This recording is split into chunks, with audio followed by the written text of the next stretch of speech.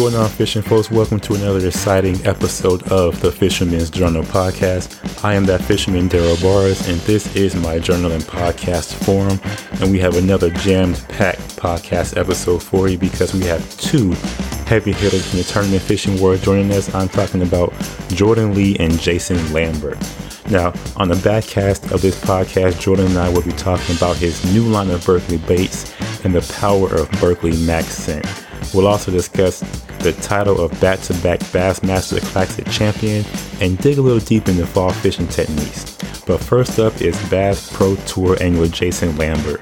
Now, Jason and I will be talking about his year on the Bass Pro Tour, fishing top waters during the fall transition, and his record-setting tournament with over 100 pounds of fish and the unwritten rules of fishing. So guys, stay tuned. We have another great podcast coming up right after a quick break so we can hear from our sponsors.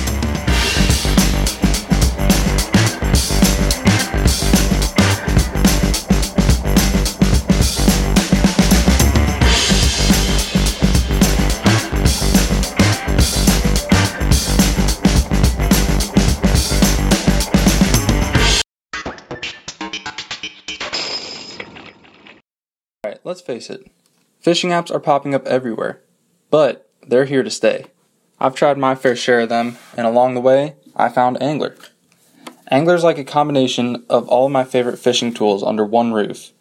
Angler's taken my boat electronics, weather reports, fishing logbook, and a whole community of other like-minded fishermen and placed it all inside my smartphone, tablet, and desktop for free, giving me a powerful fishing tool to record, learn, compete, and collaborate with other serious anglers.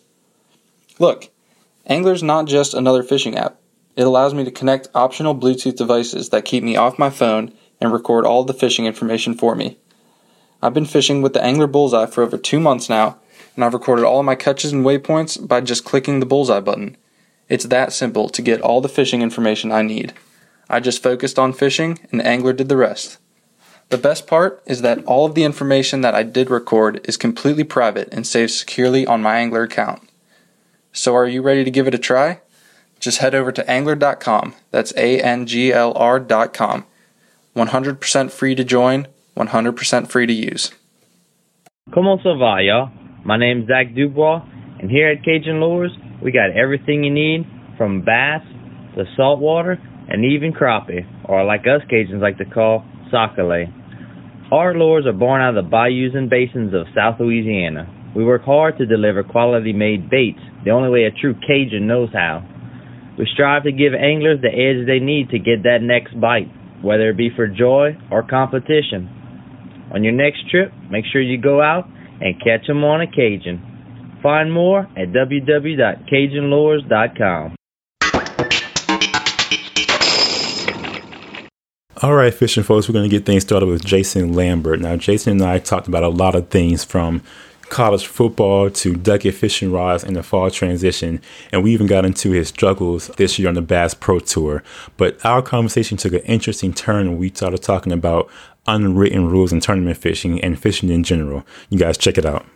All right, so Jason Lambert, this was your first year on the Bass Pro Tour as well as everybody else's first year. So how would you consider your first year on the new tour? Well, I guess the easiest word to use would be frustrating for me. I had a pretty tough year. You know, it was a couple of things. Number one, I think the format was way different than I thought it was going to be.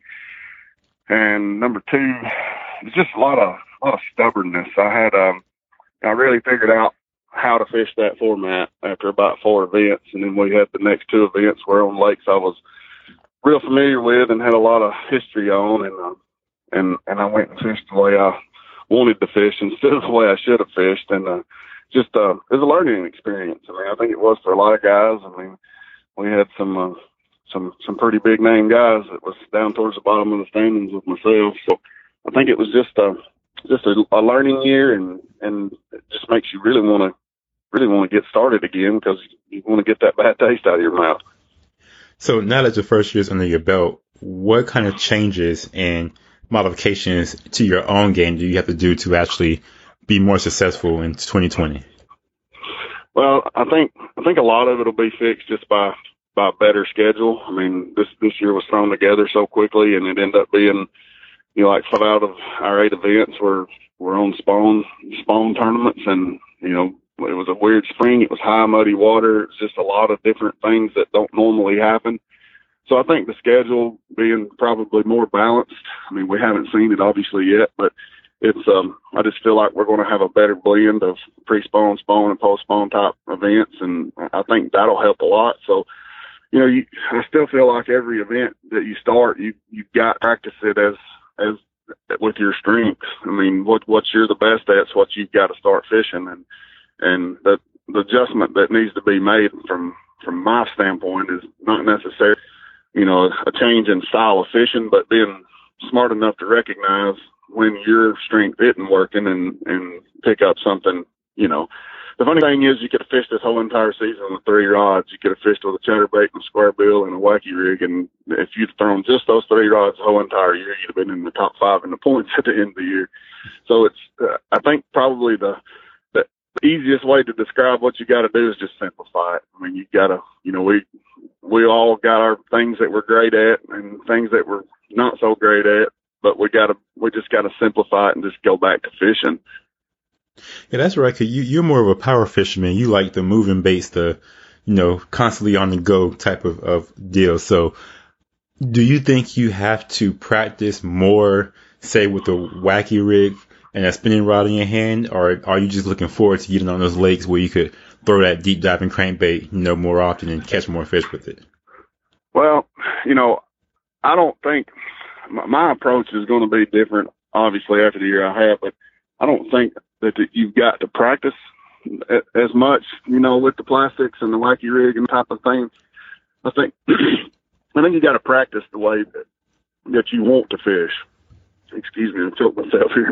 I think you've got to practice your strengths, and if you can make that work, then if you can fish your strengths on any lake, on any format, it doesn't matter who the competition is. If you can fish your strengths, you can win any given week. I mean, we're all good fishermen out here, and we've all won. I mean, that's the other thing with the BPT roster. I mean, there's 80 guys, but I mean, I dare you to find a guy in that field that hasn't done something big in his career. So it's a super, super tough roster we're fishing against, but all these guys are good, and if these guys can hit their strengths, any of us can win any given week. But yeah, I love power fishing in general.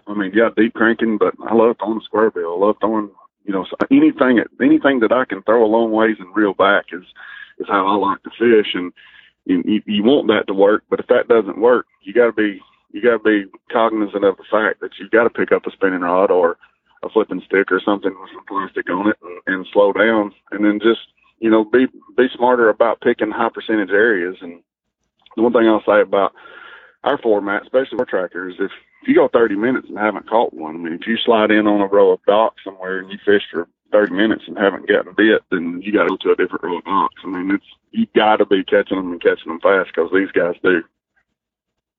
All right. So on the same topic of lures, it's the fall transition time.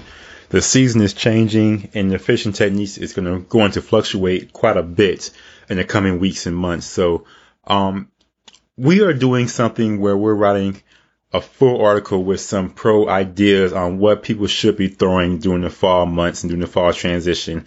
And it's going to be, lures with the company rod and reel and line. So in your opinion, if you had to pick one lure that people should be throwing right now during the fall transition, what would it be? In the fall, you've got to have a topwater. I mean, you will not see my boat in the fall of the year without that of my topwater walking bait on. I mean, this time of year, the shad are making their migrations back into the creeks and to the flats, and obviously when the bait moves, the fish move. But this is probably the one single time of the year that the fish key on the shad more so than any other time of the year, and you've always got to have a topwater bait. Period. I mean, it's just. But that's the time of the year the schooling really starts. I mean, that's the feed for the winter. I mean, that's the last, their last few months they've got to eat, in the normal realm of things. Now, obviously, you get way south where you don't really have winters. It's not nearly as pressing an issue. But I mean, even up and down the Tennessee River right now, you've got to have a topwater on hand. Okay, Doug, so pick a top order. You had to actually name that lure. What top order are you throwing? If I got one and I can throw one only, it's the 6-inch Dogma 100. It's a little more compact. It's obviously we like throwing the great big top waters at times too, but if I got to pick one, it's going to be that smaller Dogma. It's just a walking top, walk the dog type bait, and it's just a must have in the fall. Good deal. So when it comes to the rod and reel you're using with this particular lure, is it something special, or do you have any ideas that could make it work a little better? Well, you've got to fish it on a fast tip rod. I mean, if you fish it on 2-stem rod, you're actually going to pull it. It's going to pull away from a lot of fish. So I fish it on a 7.3 medium heavy ducket rod. It's almost a cranking rod. It's a 7.3 medium heavy, and I throw it on braid. I throw it on 30-pound sunline braid, and it's the braid. Obviously you can't fish the top water on fluorocarbon because the line sinks and the bait won't walk right. A lot of guys still throw them on monofilament, and I keep a couple of spools of 16-pound sunline mono just for the smaller top baits or the smaller top water baits. But when you get to that walking style, I throw them on braid. It's just so much easier on you. It don't wear you out near as bad as the mono. It's just easier to walk. Now, I have a confession, and I'm not proud of it, but I have never, ever used a ducket fishing rod or reel in my entire fishing career. So if you had to tell me, someone who hasn't used their products before, why it's a great brand to use, what would it be? Well, the good thing about the Ducket brand is we cover everything from that $89, $99 rod up to the $189, $200 rod. So there's something there for everybody. The one thing that I like the best about the rod personally is the weight. They're super light.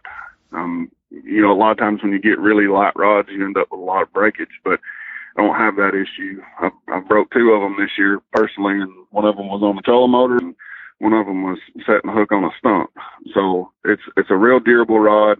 It's actually designed by Boyd himself, and we're just now releasing a new Pro Series rod where our signature rods are in. So all of those rods that are in that Pro Series line are designed by that guy for his strength.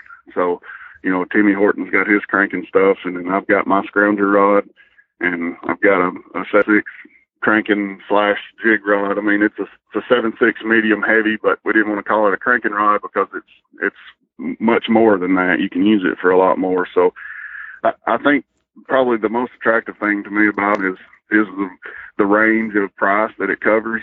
But I've been fishing them for 6 years, and I can honestly say they've never cost me a fish. Good deal. Now, I want to pivot a little bit. I want you to take me back to 2018. You're on the FLW tour, and there's a magical number that's out there right now for you. It's 1019. Take me back to that particular tournament and how it felt to, one, have a 30-pound bag on one day, and two, to catch over 100 pounds of fish in a single tournament. Going into that event, it was kind of strange that it ended up working out the way it did, because that, Pickwick, obviously it's no secret that it's going through a very bad down cycle right now. And, Pickwick, Kentucky. And, that event itself was strange. I never had that 100-pound number in my head. 16 when I won that event, I did have that number in my head, but I had a slip up on day one and only caught like 18.9, so I ended up with 97 something for that event. But this particular tournament in 18, I had I don't know, half a dozen schools of deep fish found. But the one good thing about it was I pretty much had a few of us that were out fishing had it kind of to ourselves, because we were right in the middle of the transition, and I knew I could catch some fish, but I didn't know that I could catch that kind of fish. But I had a good day to start. I had a 24-pound day to start. The day, I just couldn't get on anything. Everything that was decent was covered up. It felt like I got in a bad rotation, so I pulled the plug and made a big long run way south to a little shallow road that I fished for years. And End up catching 5 bass that day. It was the only 5 fish I caught all day, and there's 19 or so. But,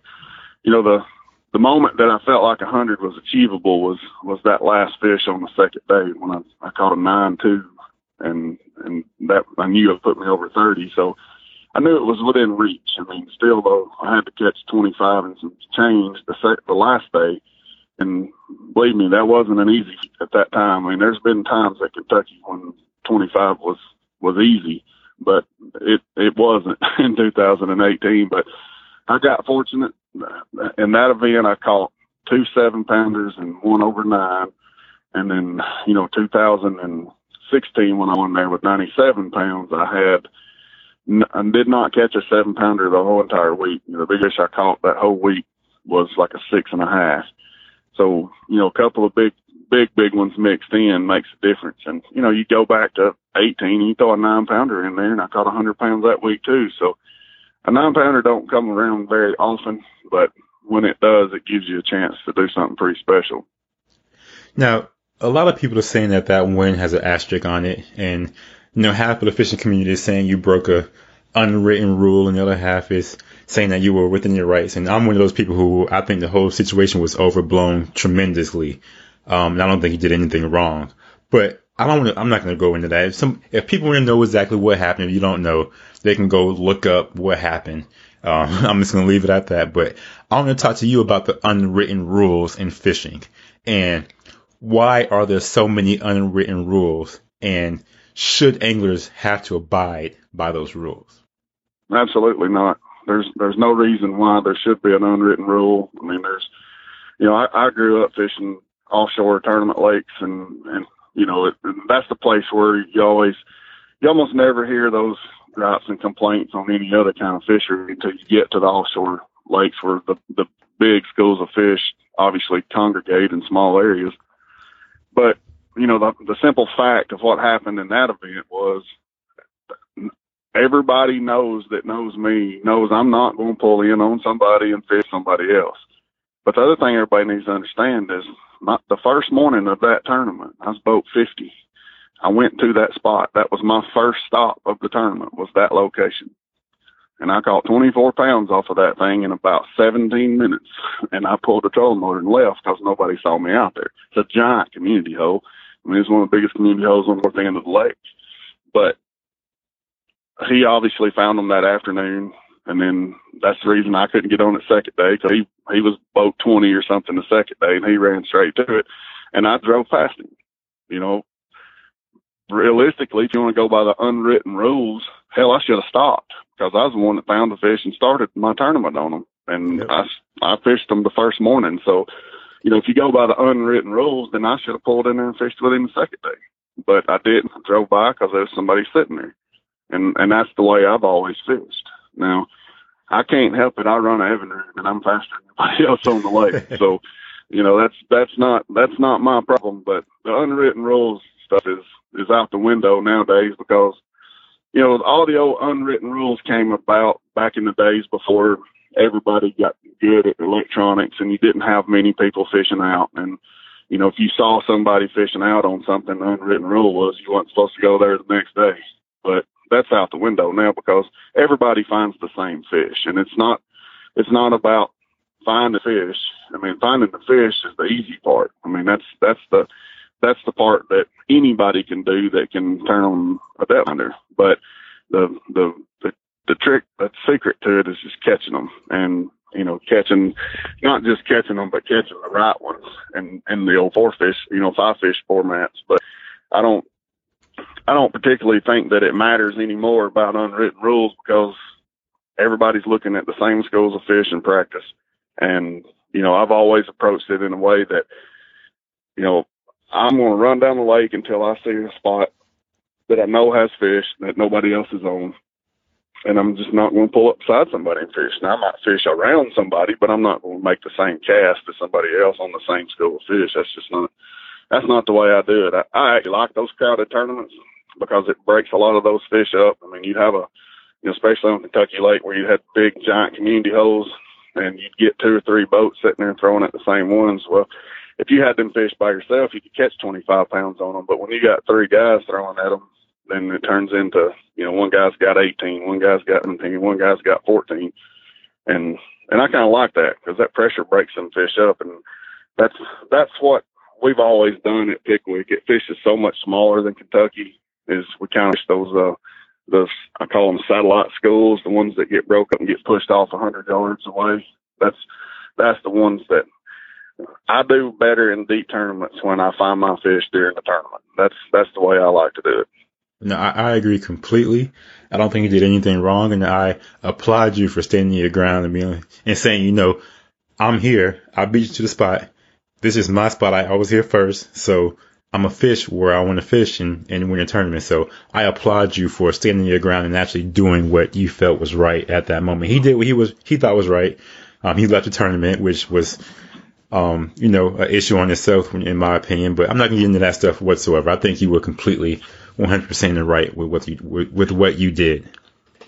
Well, there's so much more of a backstory to that thing that people don't know, and I don't have time for it. We'd have to do 4 podcasts to explain the whole thing, but it's just I'm at FLW when they aired the TV show, started it with the way that they did, and because I think that clarified a lot of people's opinions. Was everybody thought that I came in on him and it was completely the opposite, and they actually showed him buzzing by us and sitting down on top of us. So I think that clarified in a lot of people's minds. Man, it's nowadays, I'm going to take it a step further and say, you said half the world thinks one thing, half the world thinks the other.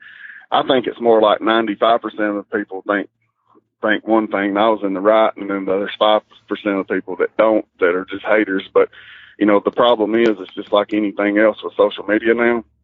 It's not necessarily that most people, that there's a division of opinions. It's just that the naysayers usually are louder than the guys that are not.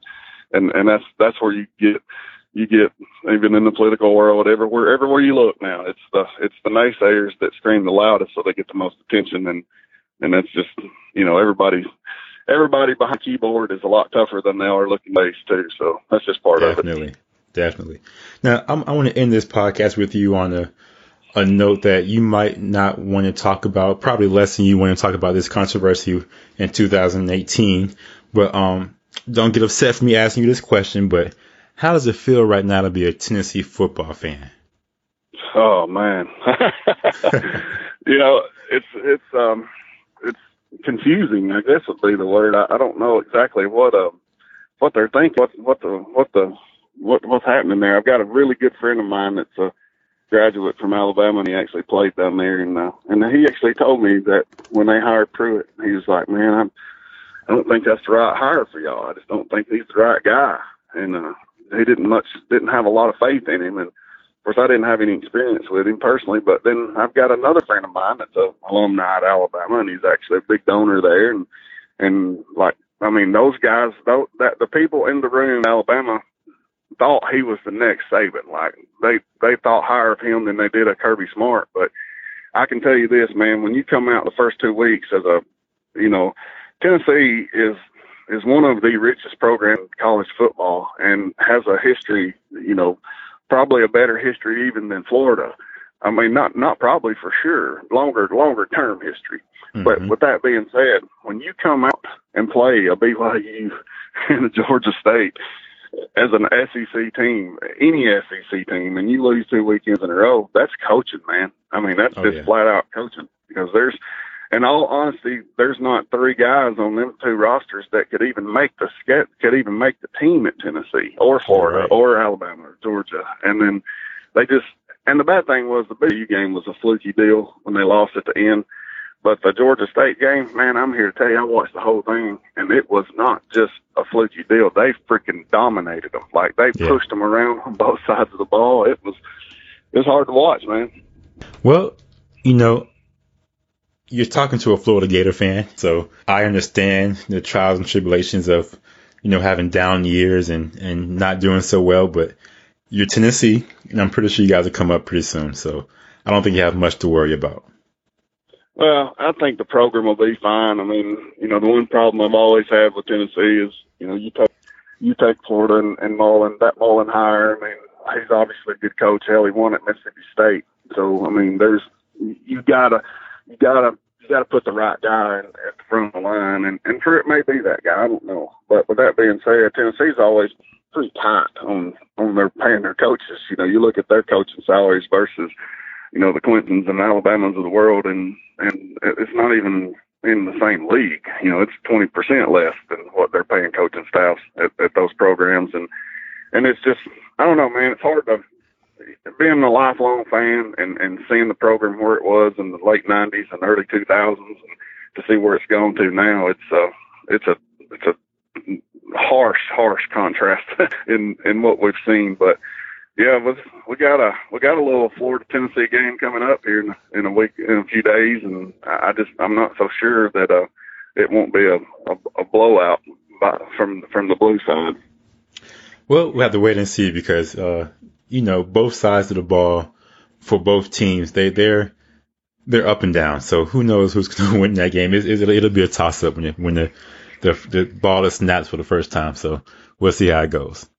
Yeah, man, no problem. I appreciate you calling me. Anytime you want to do this, buddy, let me know. Yeah, man, and I definitely want to have you back on in the very near future, and we're rooting for you next year in 2020 on the Bass Pro Tour. So good luck on that. If I don't talk to you before then, best of luck, and let's have you back on the podcast to talk about how your tournament's going in 2020. All right, man. I appreciate it. I'm looking forward to it. All right, Jason. Talk to you soon. All right. Thanks.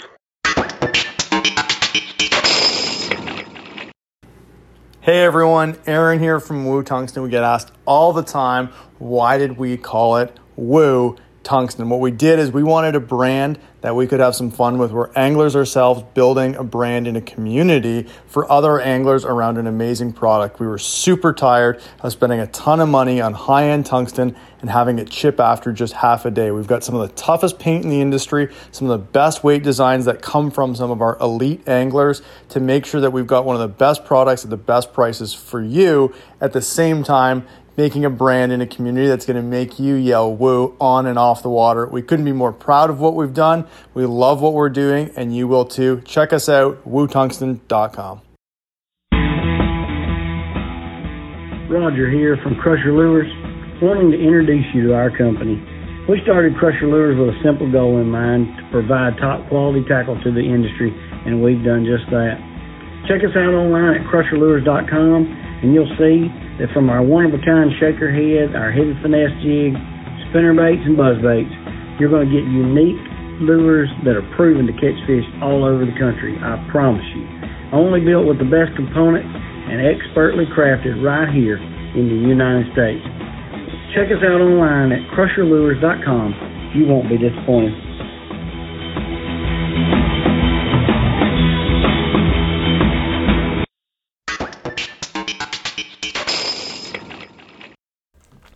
So I had a chance to talk to Jordan Lee, back-to-back classic champion Jordan Lee, and we talked about what that title meant to him, as well as what his future plans are as far as his career goes in the tournament bass fishing world.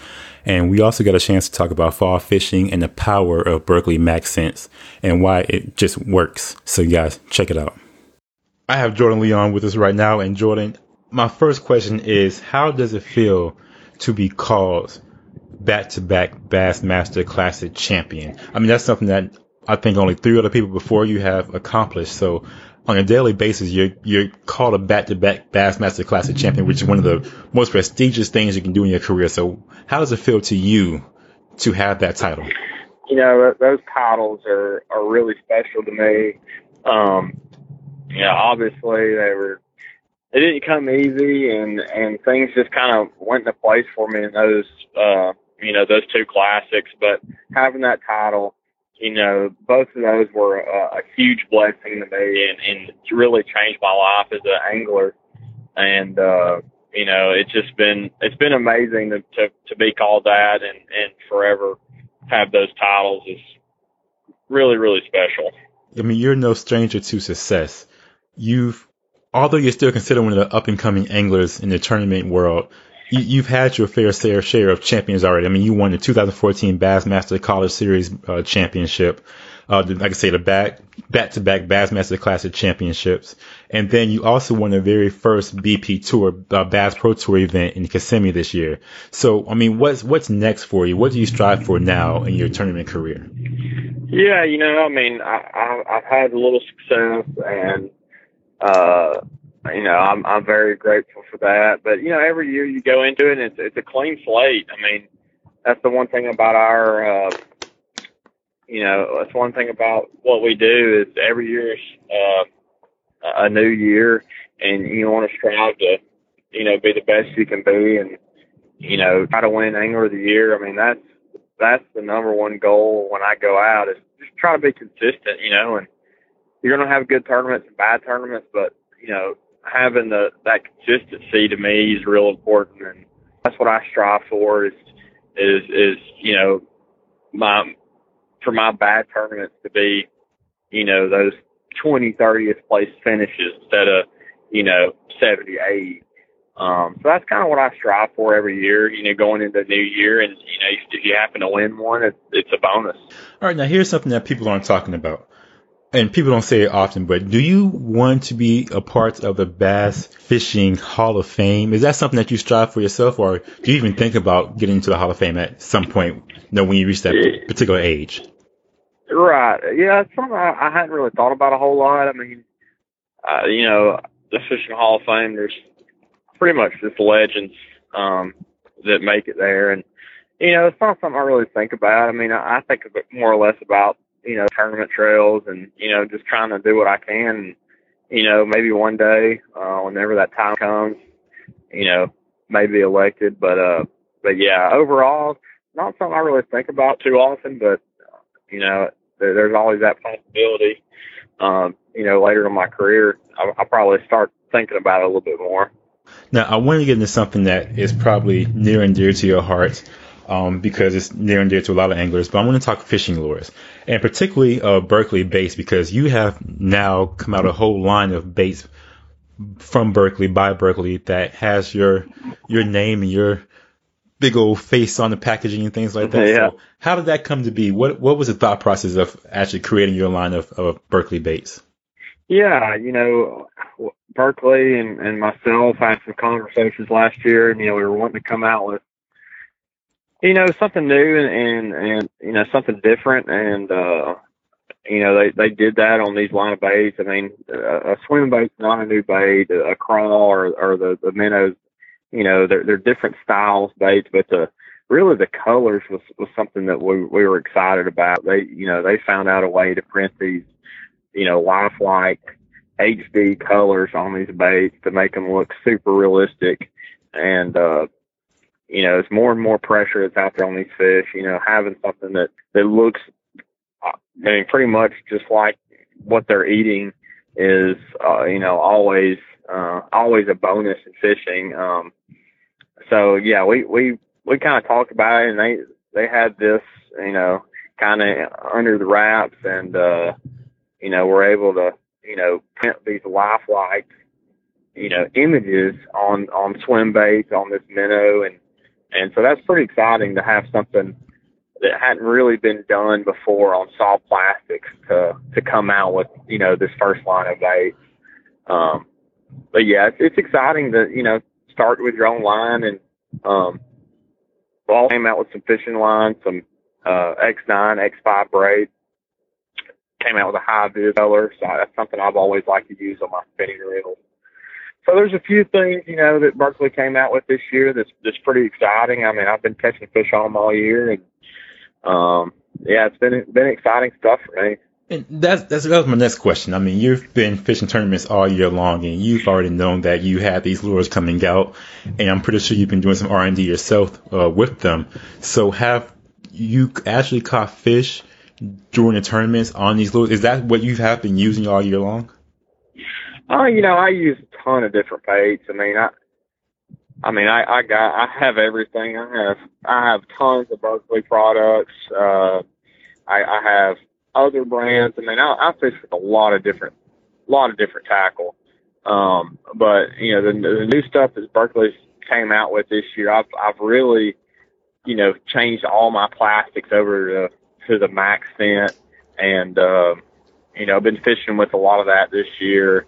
The generals, this year on the Bass Pro Tour, a Ned Rig or a Wacky Worm seemed to really come and play a lot of tournaments when we were catching having to catch just pure numbers of fish. But, I did throw in, my swim bait a little bit around this year on a swim jig and stuff like that. So, but yeah, every tournament seems to be some kind of different curveball, and you always have to, kind of mix up baits.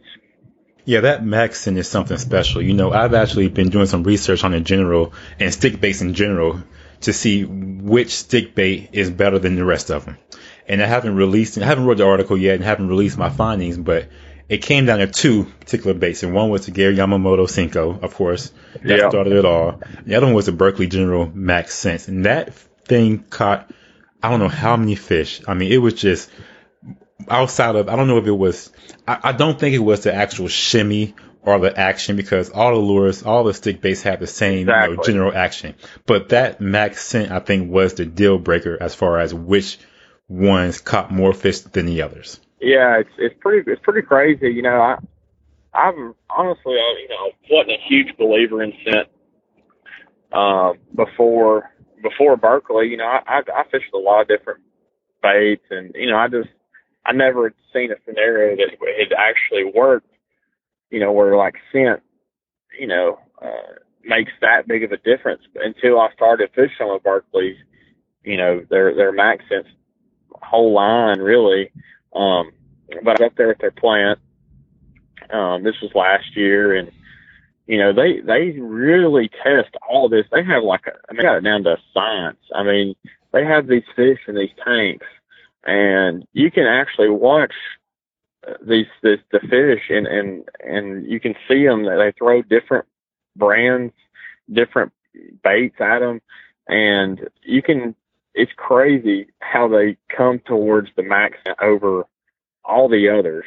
And it was just something that kind of blew my mind, and I got to see it firsthand. I'm like, this is legit. This is these soft plastics are no joke. And I think it's just something about the scent that I guess it smells, seems a little bit more realistic than others, and they definitely eat it good. And so yeah, I totally agree. Yeah, most definitely. And staying on the same topic of lures, it is the time where in most of the world right now, or most in the United States, it's the fall transition. Bass are actually going from one place to another, and they're staging in different areas. So in your professional opinion, what lures should people be paying attention to and tying on right now to help them catch more fish this fall? Yeah, this time of year, it's typically in the South, it's the toughest time of year to fish. September, those fish, like you said, are transitioning. They're a little bit harder to pinpoint. Water temps are still really high. It's been so warm all year. A top water is a great time to throw it. The fish are usually eating a little bit smaller shad. From the previous shad spawn, and a chatterbait, a walking bait, something you can kind of cover water with, swim jig, spinnerbait. Really, shad imitating baits is what I stick with. And if I'm on a lake with a lot of grass, I'll pick up a frog and try to catch one or two better fish. But yeah, I mean the shad baits really play a lot this time of year. Good deal. So, in your professional opinion, again, if you had to pick one lure, whether it be a Berkeley bait or whatever you want, what it is, what lure would you tie on right now to say, is what I'm doing? Right now, I would probably, to go to any lake, just to try to catch better fish, I would probably put on a Berkeley Jaywalker. It's just a walking bait. It casts really good, and I'm fishing. You can fish shallow over grass with it. You can fish it out on points, but a top water typically works really good this time of year. Waters, especially if the water's clear.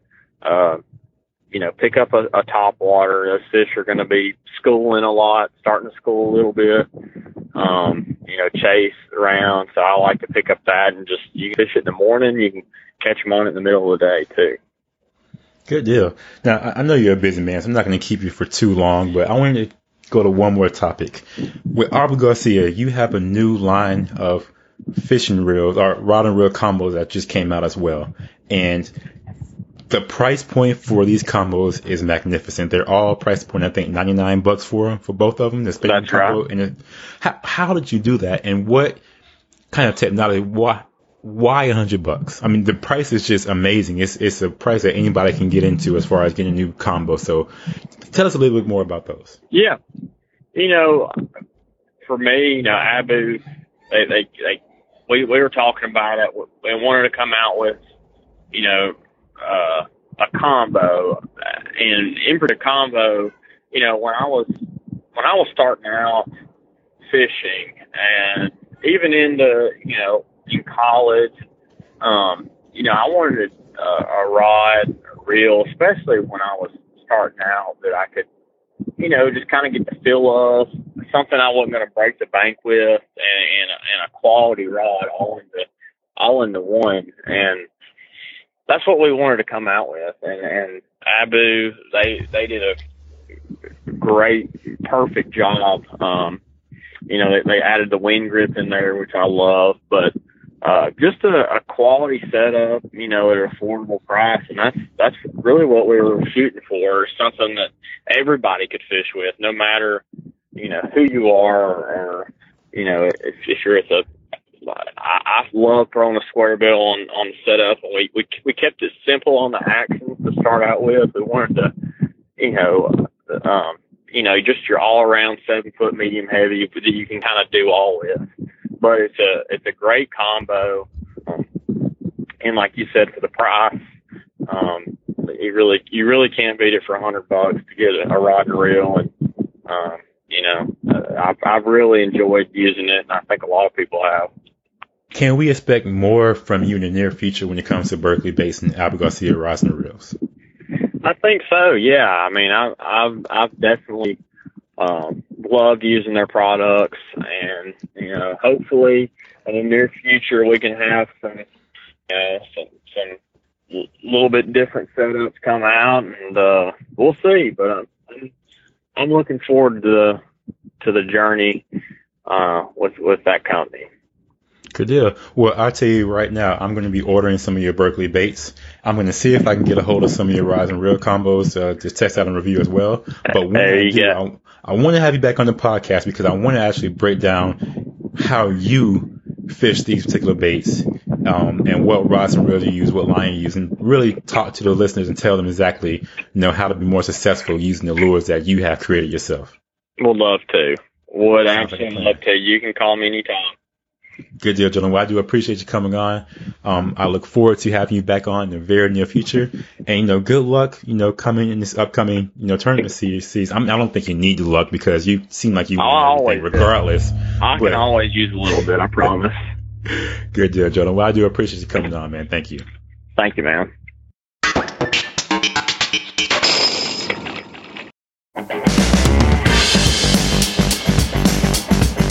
All right, fishing folks, there you have it. Another podcast episode in the books. Special thanks to Jordan Lee and Jason Lambert again for taking some time out to come on the podcast with us.